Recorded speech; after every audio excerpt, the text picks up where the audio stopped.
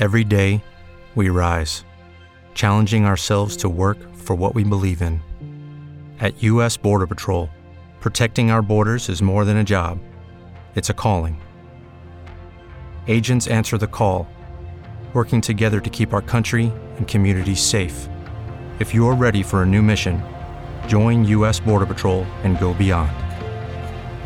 Learn more at cbp.gov/careers. The views expressed in the following program are those of the participants and do not necessarily reflect the views of Saga 960 AM or its management.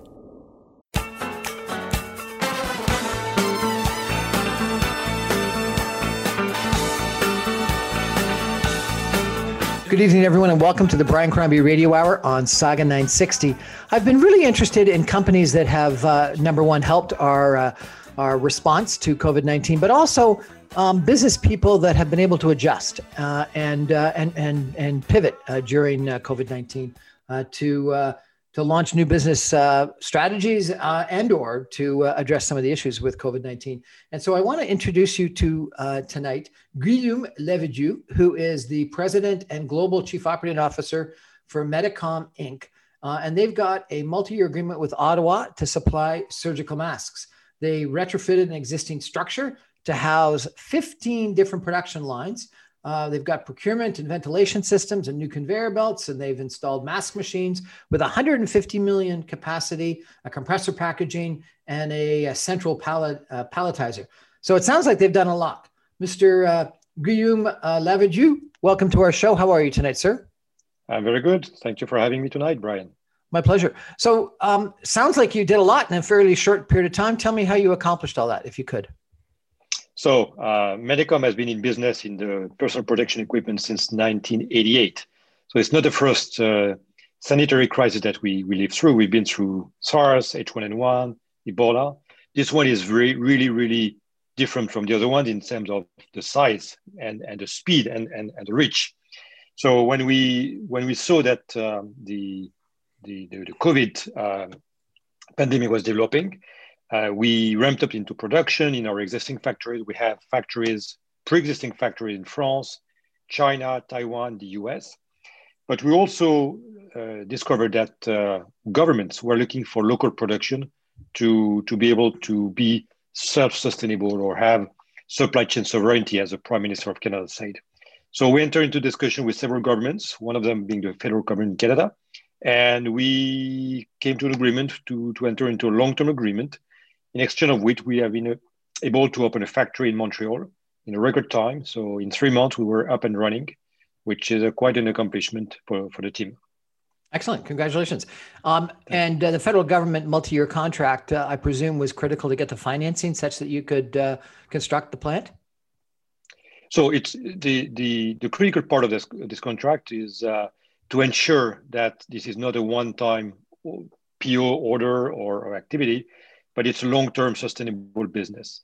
I will be very open with you. Manufacturing in Canada is more expensive than China. It is. So if you don't have a long-term vision from the government, it's very difficult to be and to stay competitive and to stay on business in a Western country. So many governments have entered into long-term agreement to ensure that there is long-term supply capability, and that's the case for the federal government.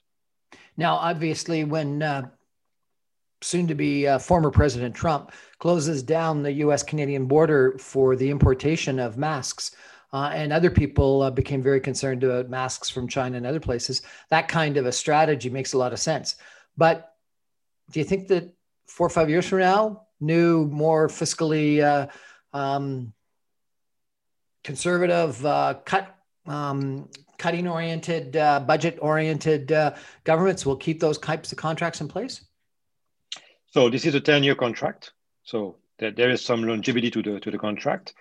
And I hope that some mistakes which were made after H1N1 in several countries, after they decided to build a strategic inventory just in case a new pandemic would arrive, and that this inventory were not replenished as they were used and they disappeared. I hope this mistake will not repeat again today.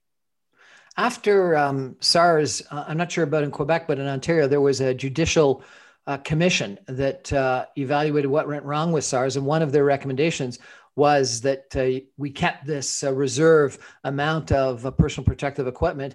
And at that time, one of the big issues was long-term care, and they wanted to have this personal protective equipment for long-term care. I had a couple of union leaders on from the long-term care facilities just a couple months ago, and they said that it was not replenished, that reserve inventory, that even the ventilators and respirators were not working, they hadn't been maintained at all, and that it was as if we had not learned anything from SARS or the Judicial Commission that was convened to understand what went wrong and what we needed to do right, and we just didn't listen to it. So that's why I'm saying I hope people will learn from this crisis and will remember and will not take shortcuts in the coming years. But do you believe that that's going to happen? It obviously didn't happen after H1N1. It didn't happen after SARS. Why is this one going to be different? So maybe the fact that there is a long-term agreement in terms of money. I'm talking about face masks and respirators that I know of. The fact that there is a long-term agreement, the fact that there is local manufacturing now in Canada, especially in Quebec, is probably a bit different from what happened in the past. Now, only future will tell. Well, I'm glad that you've got that confidence, and I'm hoping that you're right in that regard. So, how did you get this plant up within 3 months, and how big is it? I heard 60,000 square feet. That's a fairly sizable plant. It's slightly above 60,000 square feet. It had initially 15 machines. We just bought 11 more machines, so there will be 26 machines in this factory. We're 100 people today. We're still recruiting and to grow the headcount. We're increasing capacity. One of the things the crisis revealed is that you can't improvise yourself as a mask manufacturer. A lot of people tried. A lot of people who had no experience in masks tried and failed. Either not being able to produce or delivering product which were not meeting the regulatory requirements. It's not the first our factory to produce masks for Medicom. We had 5 factories before. And we opened several factories in the span of, let's say, 6 months. In the UK, in Singapore, Hong Kong, France, US, Montreal. So it's a fact that we have a deep network in terms of machine supply, raw material supply. We know how to operate. That made this possible. Now, is it easy to operate a factory in 3 months? No, it's not. But we had an amazing dedicated team with a sense of purpose of we're here to protect people in Canada, in Quebec, and they were very proud to work extended hours to deliver that. We're chatting tonight with the President and Global Chief Operating Officer of Medicom Inc., who is a manufacturer of masks. We're going to take a break and get back with Guillaume Lavilledieu in just a minute. Stay with us.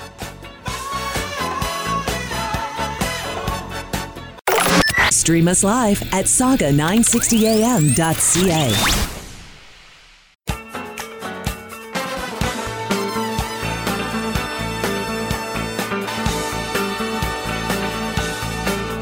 Welcome back to the Brian Crombie Radio Hour, Saga 960. I've been very interested in trying to figure out how different business people, different companies have been able to adjust to the realities of COVID-19, both from pivoting their business and preparing the types of materials that we need. And Guillaume Lavilledieu, who is the President and Global Chief Operating Officer of Medicom Inc., is with us tonight. Mr. Lavilledieu, let me ask you, building plants not only in Canada, but in several other countries must have had a fairly significant financial commitment. How did you raise the money to build those plants so quickly? So we've been in business for many, many years, and we're aggressive growth business, but conservative business, going where we know where to go and knowing what we're doing. So we're not going to adventurous routes. And yes, it is a material investment for the group. We basically multiplied by 3 our capacity for manufacturing masks, and we multiplied by our capex by 10 times in a span of a year. So major investment, but long-term perspective. So I would imagine that what it was you raised money against the net present value of these long-term contracts that you entered into with the different governments. Is that the case?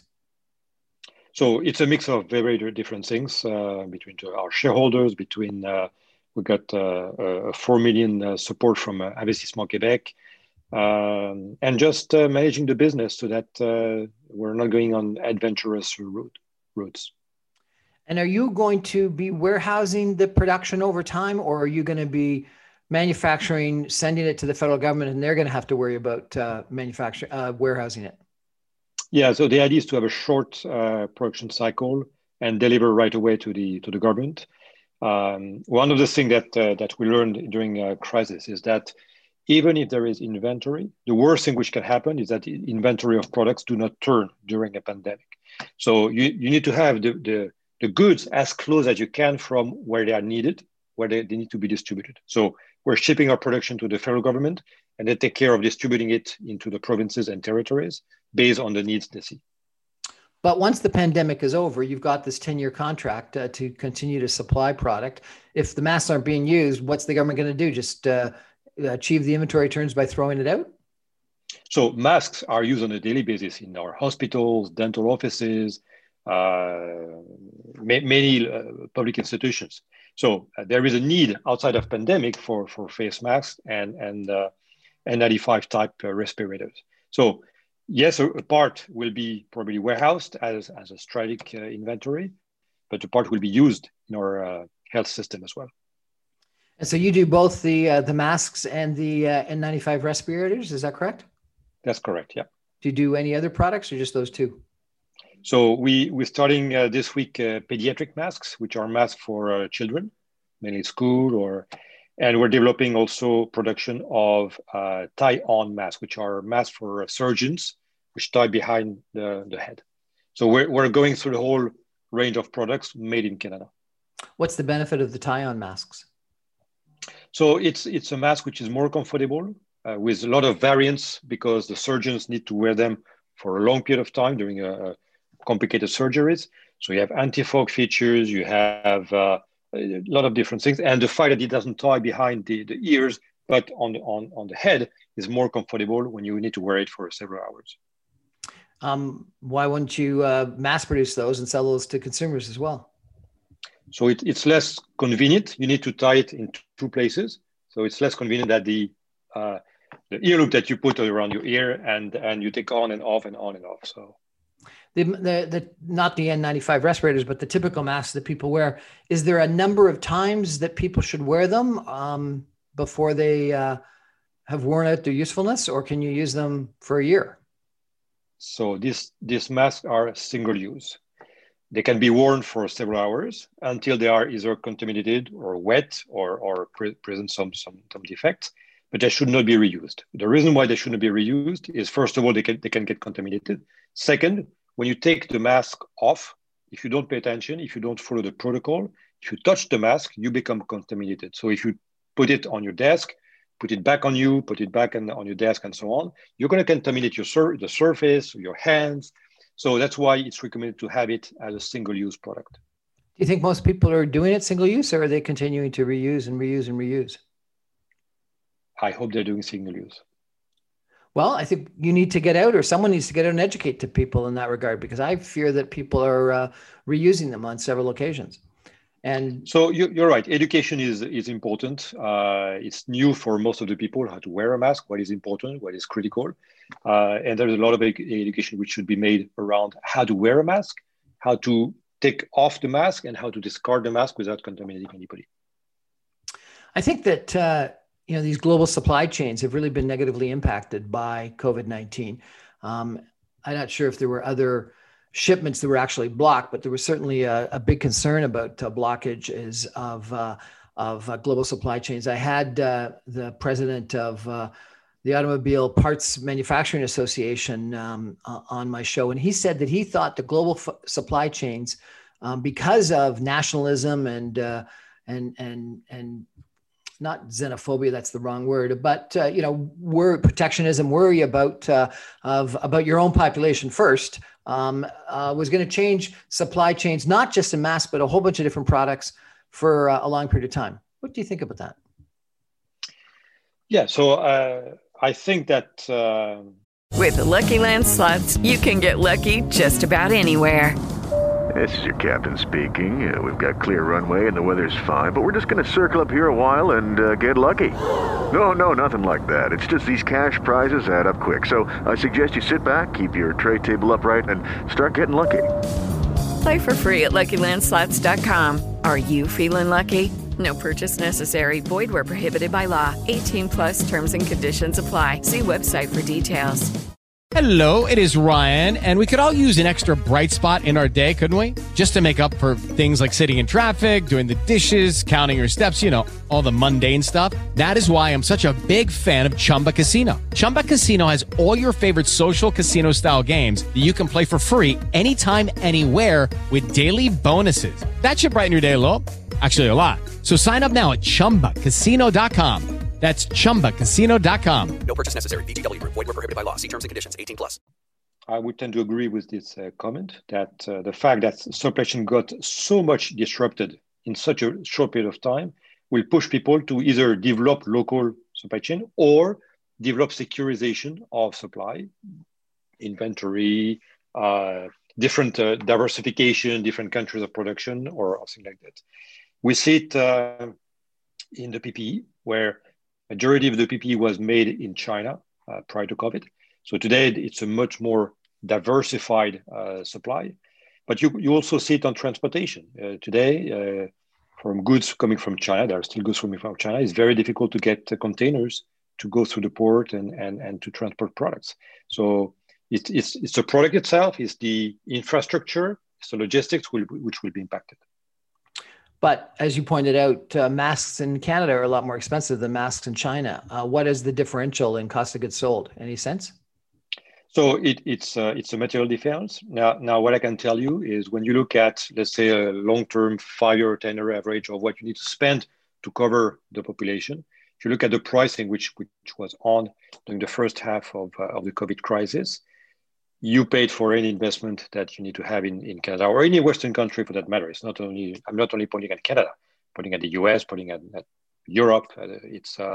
It's paid off because of the spike, which was due to many things. One, the scarcity of the products, which the demand and supply was completely unbalanced. Two, there was a lot of speculation on the market, and some people raised prices in a way that was not decent.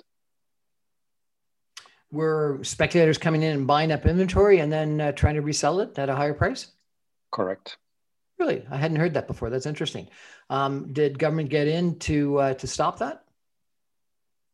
I don't know about this. What I know is that you had a lot of products offered, and the challenge is price is one, but quality of products and the security of origin was another issue. That's why you have a lot of complaints that you can read in the press that goods purchased do not match the requirements. Well, because they were not good products from the get-go. Really, that's interesting. The impact of those different purchasing strategies by different states. It seems like that in Canada, we didn't have fights between different provinces or different hospitals or different institutions. But in the United States, we heard all these stories about different mayors and different governors competing against each other. Did we handle the purchasing in a different and a far better way in Canada? Or was it a mishmash here too and we just didn't hear about it?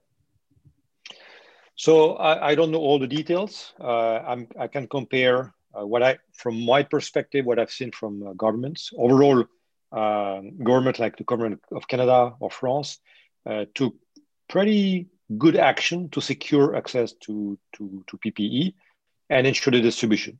So it went through government acquisitions. It went through also how to fluidify the distribution by not nationalizing supply, or that was in some countries, but just making sure there is a good coordination between what is inventory and where the needs are. So I think the government in Canada and the government of different provinces did a pretty good job in trying to fluidify as much as they could the supply.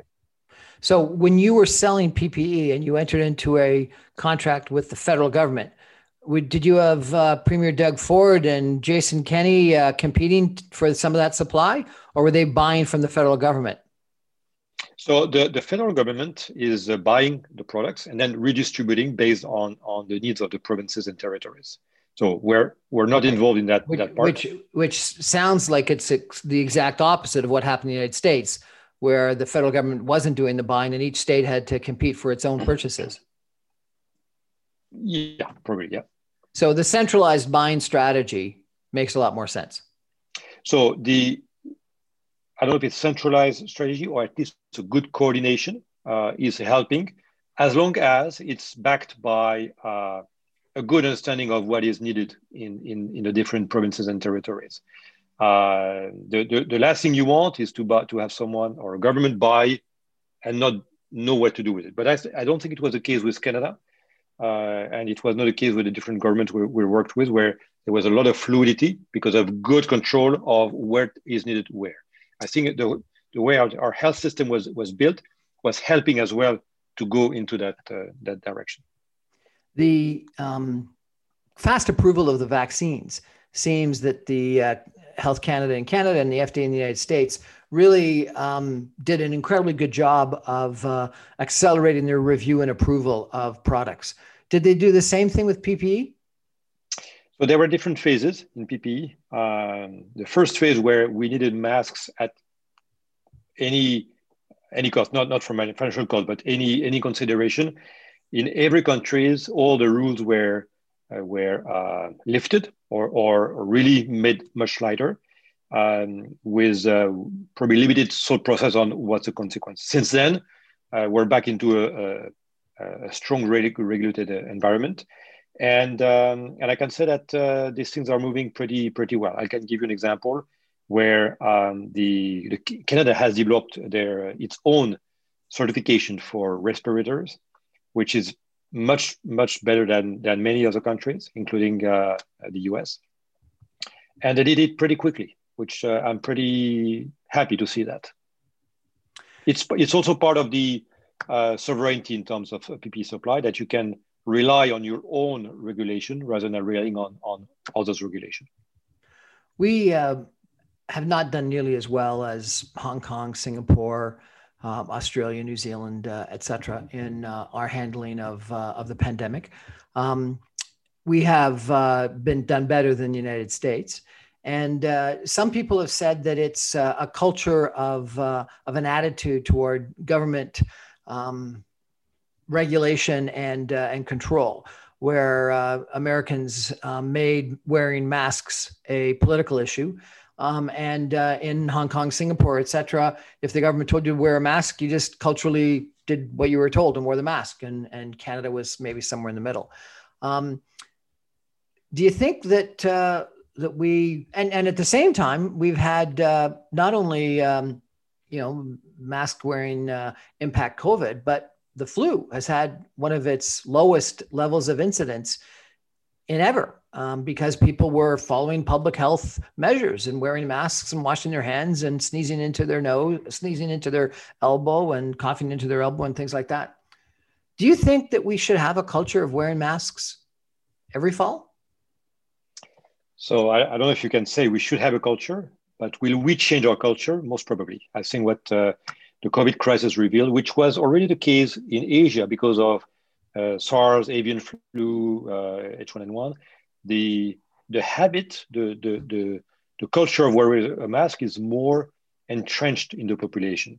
I think that it will probably stay to some extent in the Western countries, in Canada in specific, where the relationship of mask protection and other hygiene measures, such as washing your hands and so on, will have an impact on the population, which I think is a good thing. I think it is a good thing. I'm not sure people will wear it every day, but in some places like long-term care facilities, for an example, that have been the real tragedy this past year, I think there is a real argument to say that we should be doing something dramatically different from a public health standpoint than we've ever dreamt of doing before. Because clearly we didn't do it right during COVID, but it only raises the issue that, frankly, we've had way too many deaths from the flu or even the common cold in prior years. So you're right, and if I look at my private life and the people around me, you used to have a cold in the past. You were coughing your hand or elbow, but you were not wearing a mask. Today, you can't imagine coughing without wearing a mask, and I hope this will stay as a change to protect others, because that's what it's all about. Monsieur Guillaume Lavilleux, the President and Global Chief Operating Officer of Medicom Inc.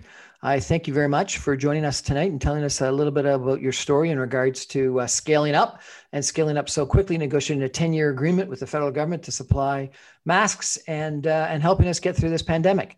If you wanted to give a message to people as we're faced with this, potential variant and a huge increase in COVID-19 infections, what would you tell the Canadian population right now? Please use all the protective measures that the government is recommending. Masks, washing your hands, not gathering. This is the best thing we can do to kill this pandemic. Well, everyone, you heard it from the CEO of the business. Mask up. Everyone mask up. Thank you so much. I really appreciate you telling us about Medicom's story. Thank you. Thank you, Brian, for having me tonight.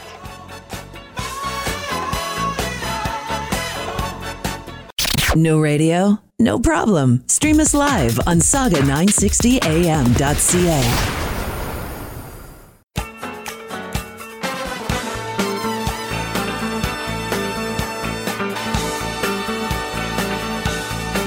Well, good evening, everyone, and welcome to the Brian Crombie Radio Hour on Saga 960. I've got a vaccine story about COVID-19 for you tonight. I want to introduce you to Madame Nathalie Landry, who is the Executive Vice President of Scientific and Medical Affairs for a company in Quebec City called Medicago. Is that correct, Medicago? That's perfect.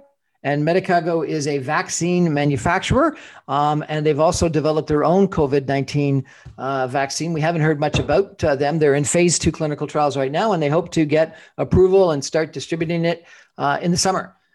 Ms. Landry, thank you so much for joining us. How are you? I'm fine, and you?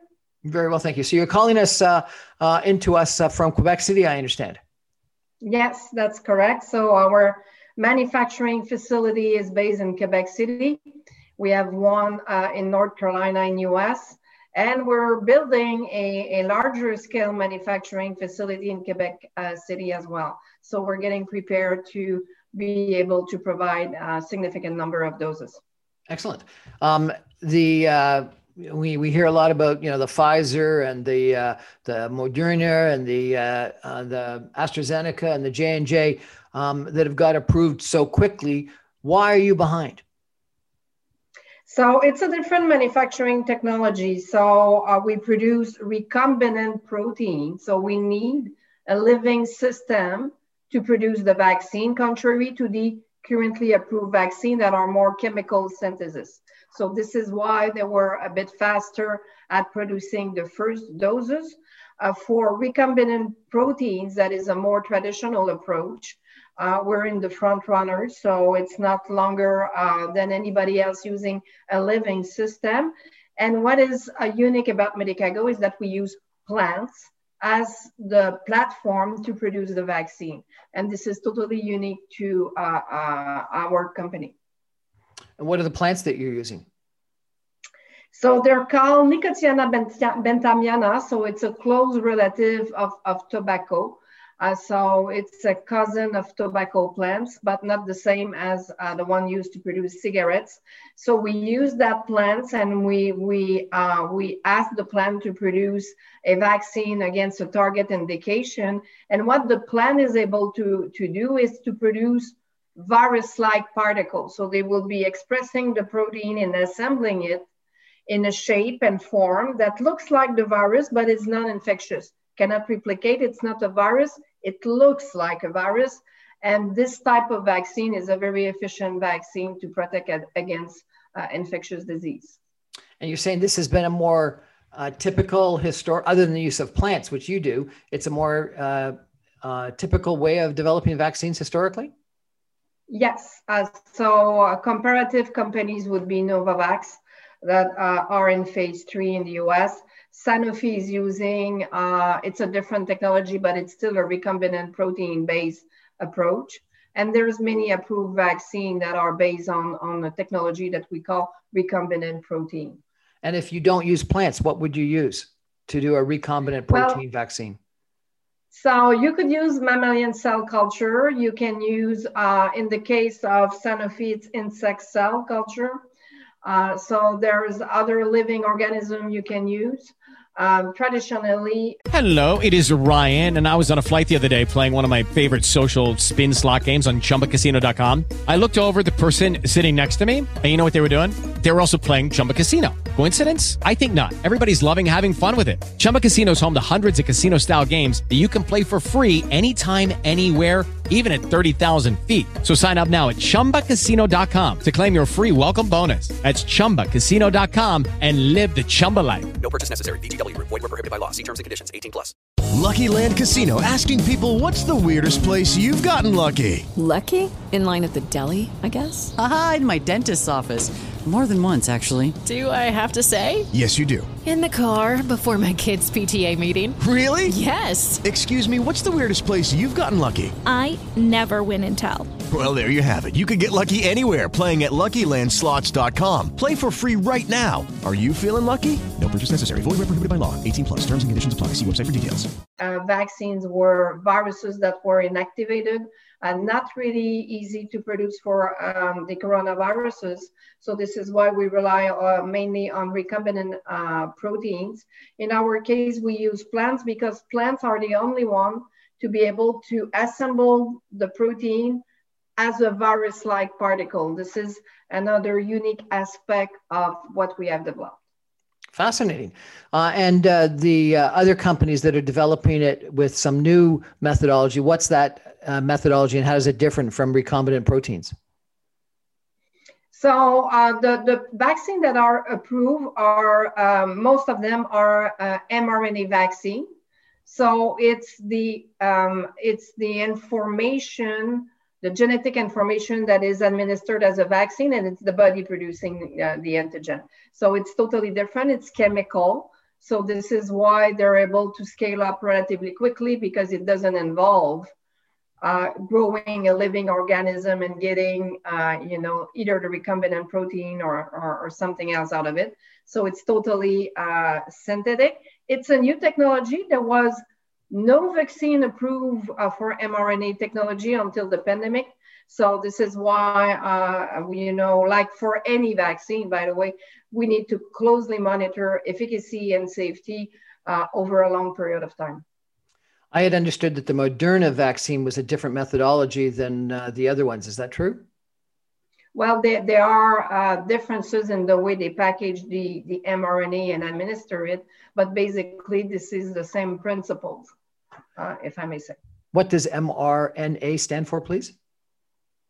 Messenger RNA, so it's a nucleic acid code for production of protein. So this is really the genetic information that will tell the cell you need to produce that protein.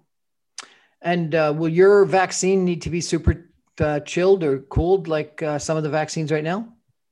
No, it doesn't need to be cold. It's kept at very cold temperature. This is a vaccine that should be kept in a refrigerator 2 to 8 degrees. So typical of any licensed vaccine, except the recent COVID-19 vaccines. And is it 1 shot or 2 shots? 2 shots. So in general, when you immunize a population that is naive, meaning that they don't have any background immunity against a disease, you see really a benefit of getting the second shot. Oh, really? So this applies to almost any vaccine, not just the COVID-19 vaccine? Think of the pediatric. They never receive a vaccine only once. So they're totally naive. We need to build the immunity against several disease. And in general, they will receive multiple shots at a minimum of 2 for most of the vaccine, I would say. So I think the numbers, and you may know them better, hopefully you do know them better, are like the first vaccine, the first shot gets you 70 to 80% effective. And it's the second shot that takes you from the 70, 80% up to this 95%. And what I understand is some people, in fact, President-elect Joe Biden is thinking about just giving people the first vaccine so they can distribute it more widely and get everyone up to that 75 to 80%. What do you think?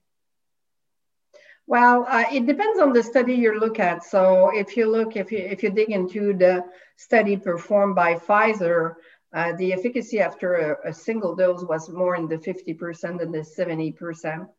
And there was no information provided according to age range, because as you know, we want to immunize adults and the elderly. And I don't know the specifics of what is the efficacy after a single dose in adults compared to the elderly. And I'm sure others have access to privileged information and know that. I haven't seen these data, but there's some level of protection after one dose, that's for sure. But it's not the 94, 95% that were reported in the press. This was coming after the second administration. So I'm sure that people analyze those data very carefully and make some analysis with regards, is it better to have more people protected in the zone of 50 to 70% than having half of them fully protected? So I think that was the choice that was made by those groups. And what do you recommend? Well, we recommend a 2-dose approach. Of course, we will be monitoring what is the efficacy after the first dose, but we really see a very good immune response after the second dose. So until we get efficacy data, our proposed regimen is a 2-dose. We're chatting tonight with Ms. Nathalie Landry, the Executive Vice President of Scientific and Medical Affairs for Medicago, who's developing a vaccine for COVID-19. We're going to take a break and come back more with Natalie in just a minute. Stream us live at saga960am.ca.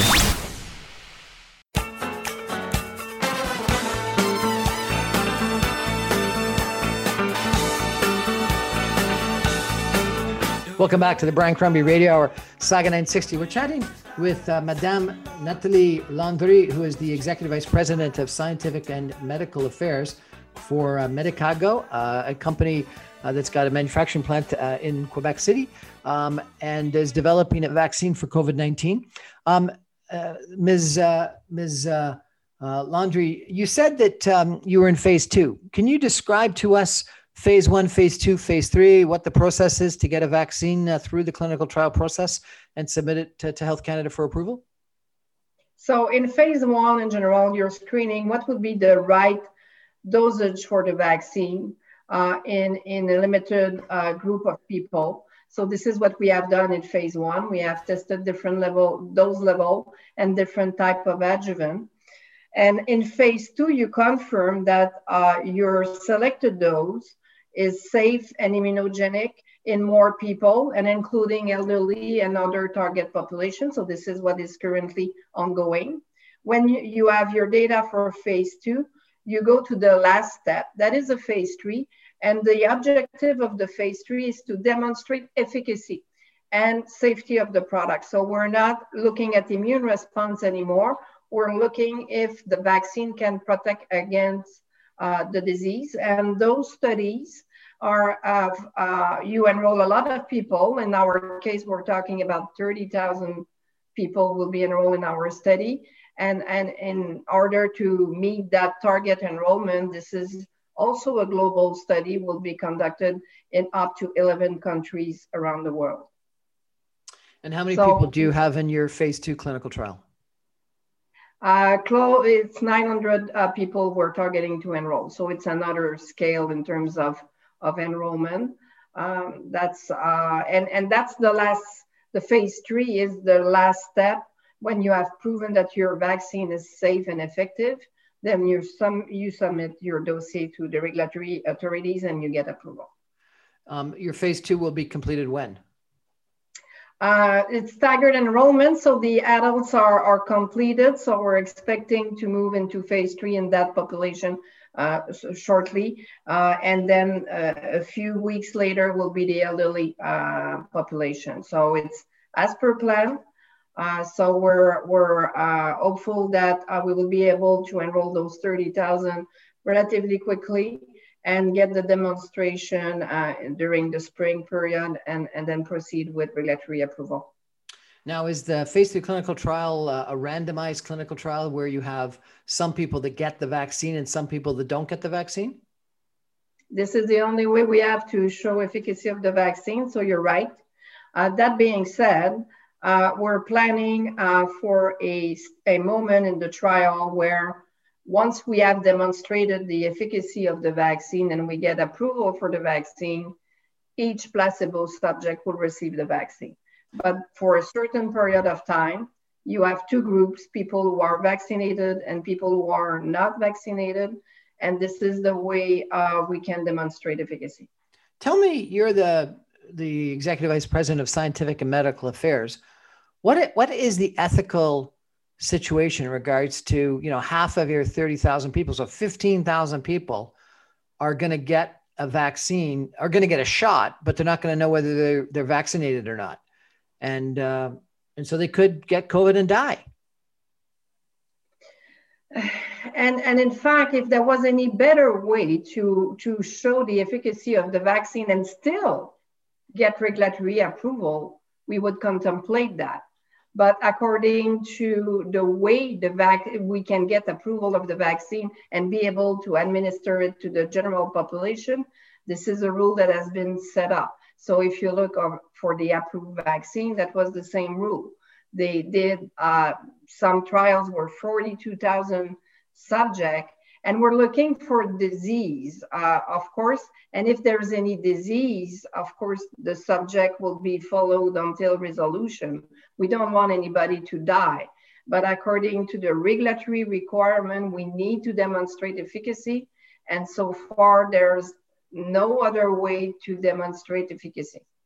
And effectively, you really need to get some of the people in the placebo arm to be infected. Otherwise, you won't prove that your arm with the vaccine is actually better. So you need to get some of them infected. Yeah, well, we need, yes. So we want the vaccine to protect against the disease. And there's a lot of people enrolled in the study. They're not all the cases, they don't die. To be frank, it's not everybody who is infected by COVID who will die, but we cannot guarantee either. But that's the rule. So eventually, when there will be correlates of protection, and correlates of protection means a measurement, something you can measure in the blood that will tell if you're protected or not. When that will be available, that will be a way to get additional vaccine approved. But we're probably at least a year from having those correlates being established. So meanwhile, the only way to demonstrate that you have a safe and effective vaccine is to demonstrate it.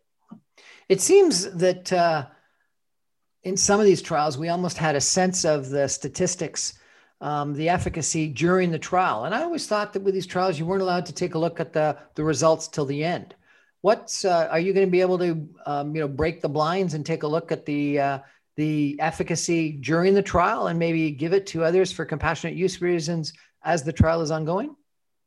That's a very good question. So there's statistical analysis, and in our case, there's a number of cases we need.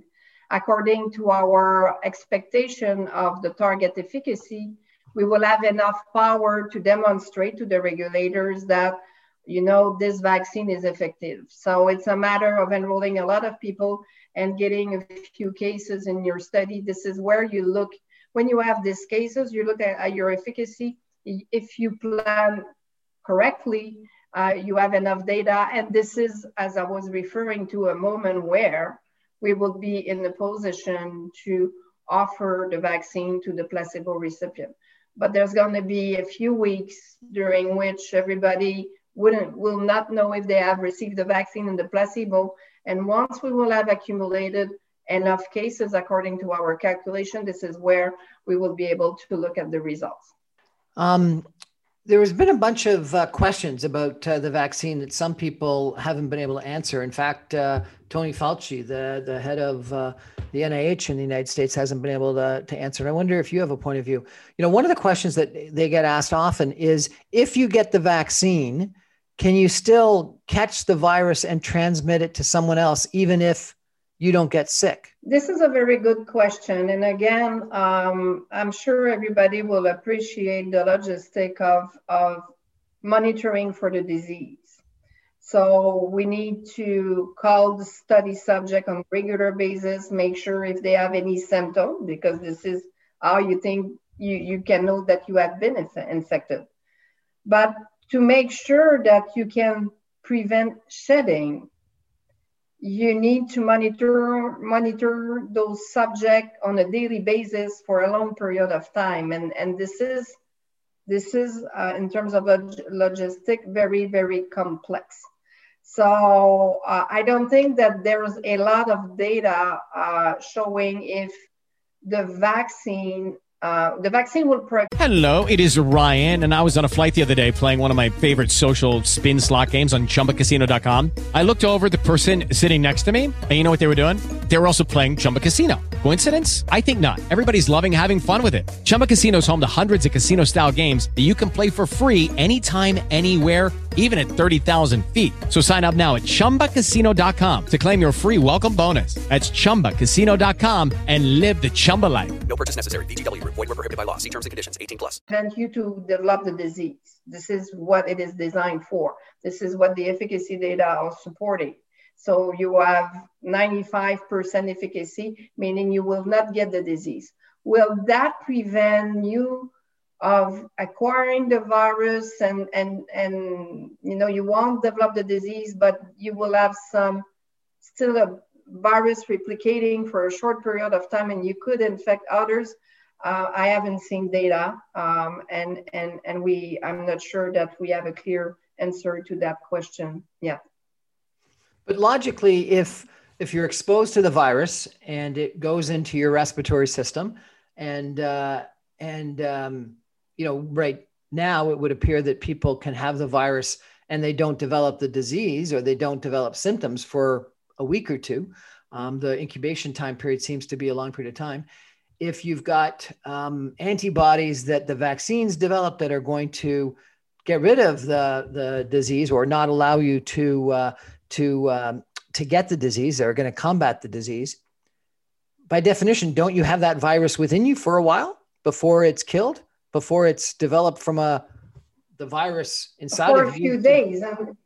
You're right. So the vaccine induces an immune response that will, once you're infected, the immune response will take control, will eliminate the virus, will eliminate the infected cells, but this is not a matter of a few seconds. So there could be some viral replication for a few days. Is it enough to infect someone? I think it's your question. Yes. Are we controlling? Are we sure that during that short period of time when your immune system is fighting the virus and clearing the virus from your body, is there a chance that you can still infect someone? I'm not sure that we have that answer. Technically, the risk should be much lower than if you don't have an immune response and the virus is simply amplifying while your immune system is trying to control. If you already have an immune response, technically that should be way better than not having an immune response, but to which extent, I don't know. I've heard that the vaccine hasn't been tested in pregnant females. Why? It's always the last target population that is being evaluated because that requires significant preclinical testing. Those are specialty evaluation to make sure that there's no risk for the baby. So you need to complete all these preclinical studies and accumulate safety information in adults before starting to evaluate the vaccine in pregnant women. So it's a matter of time. It's just to complete all that evaluation at the preclinical level. So if you think you're going to be approved in the summertime for regular adults, when is seniors, children, and pregnant females going to be studied and approved? So our goal is to have adults and seniors approved at the same time. And at that time, we will start evaluating the vaccine in the pediatric population and pregnant women. I don't see that being an additional addition to our label before end of the year. In the United States and in Canada, we've heard about big purchases by the federal governments of at-risk vaccine development. Have you successfully negotiated some sales already? Yes, with the Canadian government. So they have a secure supply to up to 76 million doses. So we have a commitment with the Canadian government to start delivering doses by the end of this year. And this is why our timelines are critical, and we want this product to be approved during summer, because Canada has reserved doses for our vaccine upon regulatory approval. We've heard a lot of controversy about different nations wanting to keep their own vaccine production and PPE production for themselves, and issues in regards to global supply chains. Do you think that that's a risk? And is that one of the reasons why the federal government, the Canadian federal government, should be buying from a Canadian company? Well, we have seen that it's always an asset to have vaccine capacity in your country, so that it's a way to secure the supply. So this is certainly an asset. And I agree with you, the global supply is something that is beyond the control of people producing those vaccines.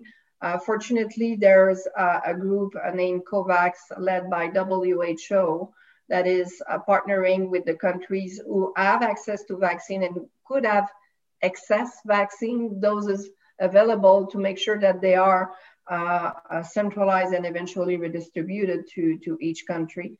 But then again, it's a matter of being able to negotiate with a local supplier versus relying on others.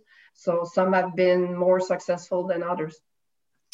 This new variant that has really, skyrocketed in the UK and Brazil, and looks like it's coming to Canada. Will all vaccines, will your vaccine be effective against it? We're evaluating that right now. So we're looking if the immune response induced by the vaccine could recognize those variants. I don't have the data yet. According to what is in the literature, it seems that for the UK variant, it should be okay. For the others, well, they have more mutation at critical spot on the virus. So it is to be demonstrated. Hopefully it's going to be okay, but the data are not available yet. I heard one infectious disease expert say that he thought COVID-19 was going to be with us forever, that it might come back every season, and that it would mutate by definition. And so we may have to have a new COVID-19 vaccination every year or second year, just like the flu shot. What do you think about that? Well, the coronavirus is of the same type than influenza. So it's a virus that is known to mutate. And I think this is clearly what we're seeing with these emerging mutants, whether it's the UK strain or from South Africa or Brazil. So the virus circulates, and this is while it's circulating that it will start to mutate. This is the way it will evolve. And therefore, to the question, is this are coronaviruses with us for a long time? I think the answer is clearly yes. With regards to the need to have a booster shot, I think it's fair to say that it's highly probable that we will need eventually a booster shot, because the virus will have mutated. So the previous vaccine will be much less effective. The frequency, we don't know. Because we don't know the current vaccine, they will protect against those variants. We don't know that, and for how long. So we need to accumulate these data to really determine the frequency of booster shot. And this is what the community, the scientific community, is looking at. And I think I agree with the fact that coronaviruses are here to stay. They will mutate. Will the vaccine be effective? It's an unknown, and this is why we need the manufacturing capacity for a coronavirus vaccine to be maintained. There's a bunch of people that are anti-vaxxers that don't believe in it, believe that there's some conspiracy with Bill Gates or I don't know who else to do something. What do you tell them? I would tell them that the vaccine, they save thousands and thousands of lives.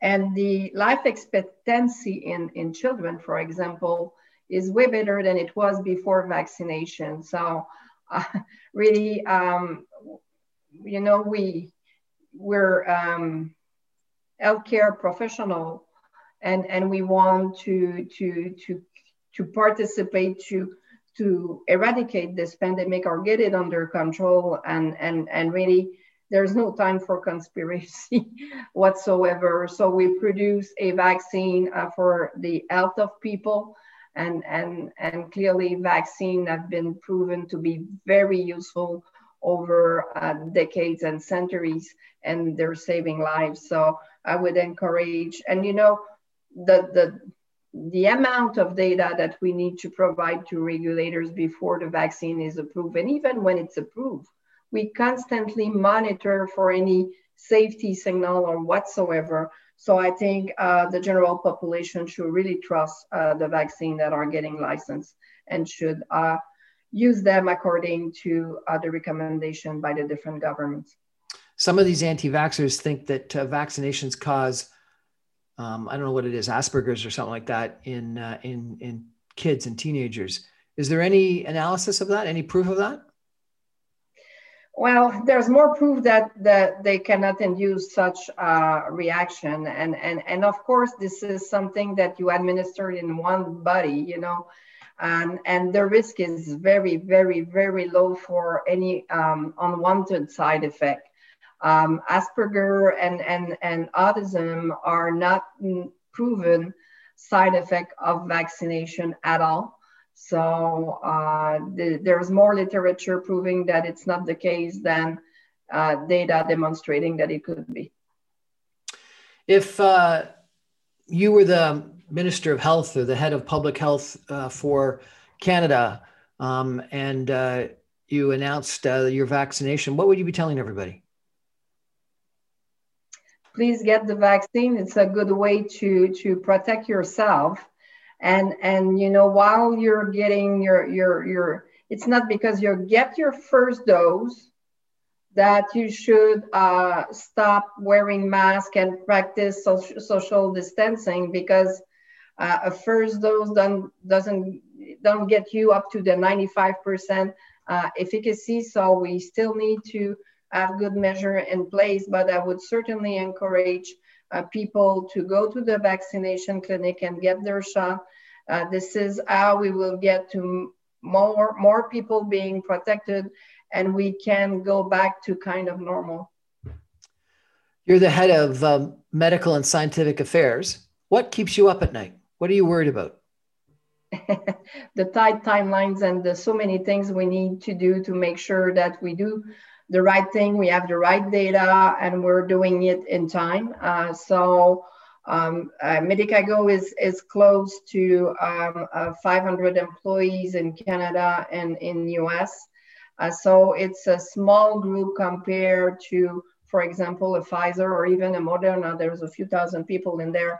So we're a small team, we're dedicated, and there's so many things to be done, because normally a vaccine will require 5 to 8 years before getting to the market. We do everything within 1 year. So there's many things being done in parallel. So everybody is working, very long hours, and really we're concentrated on our job. And what keeps me awake at night is seeing that we still have that second wave that is not under control. And the sooner we'll have the vaccine being deployed and enough vaccine, the faster we will go back to normal life.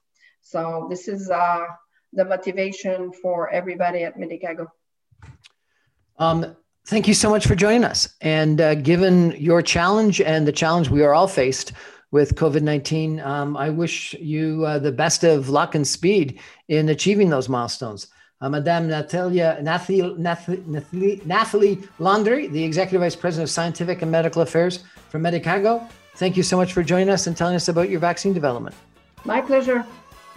And if I could just echo, get the vaccine, but also don't stop wearing that mask and don't stop physically distancing. Stay socially close, but physically distant, and wash your hands. Thanks so much, everybody. Good night.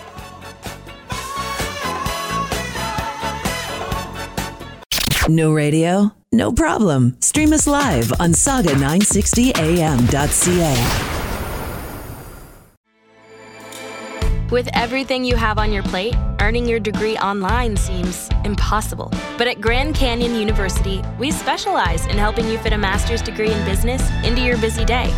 Your graduation team, led by your own GCU counselor, provides you with the personal support you need to succeed. Achieve your goals with a plan and team behind you. Find your purpose at Grand Canyon University. Visit gcu.edu.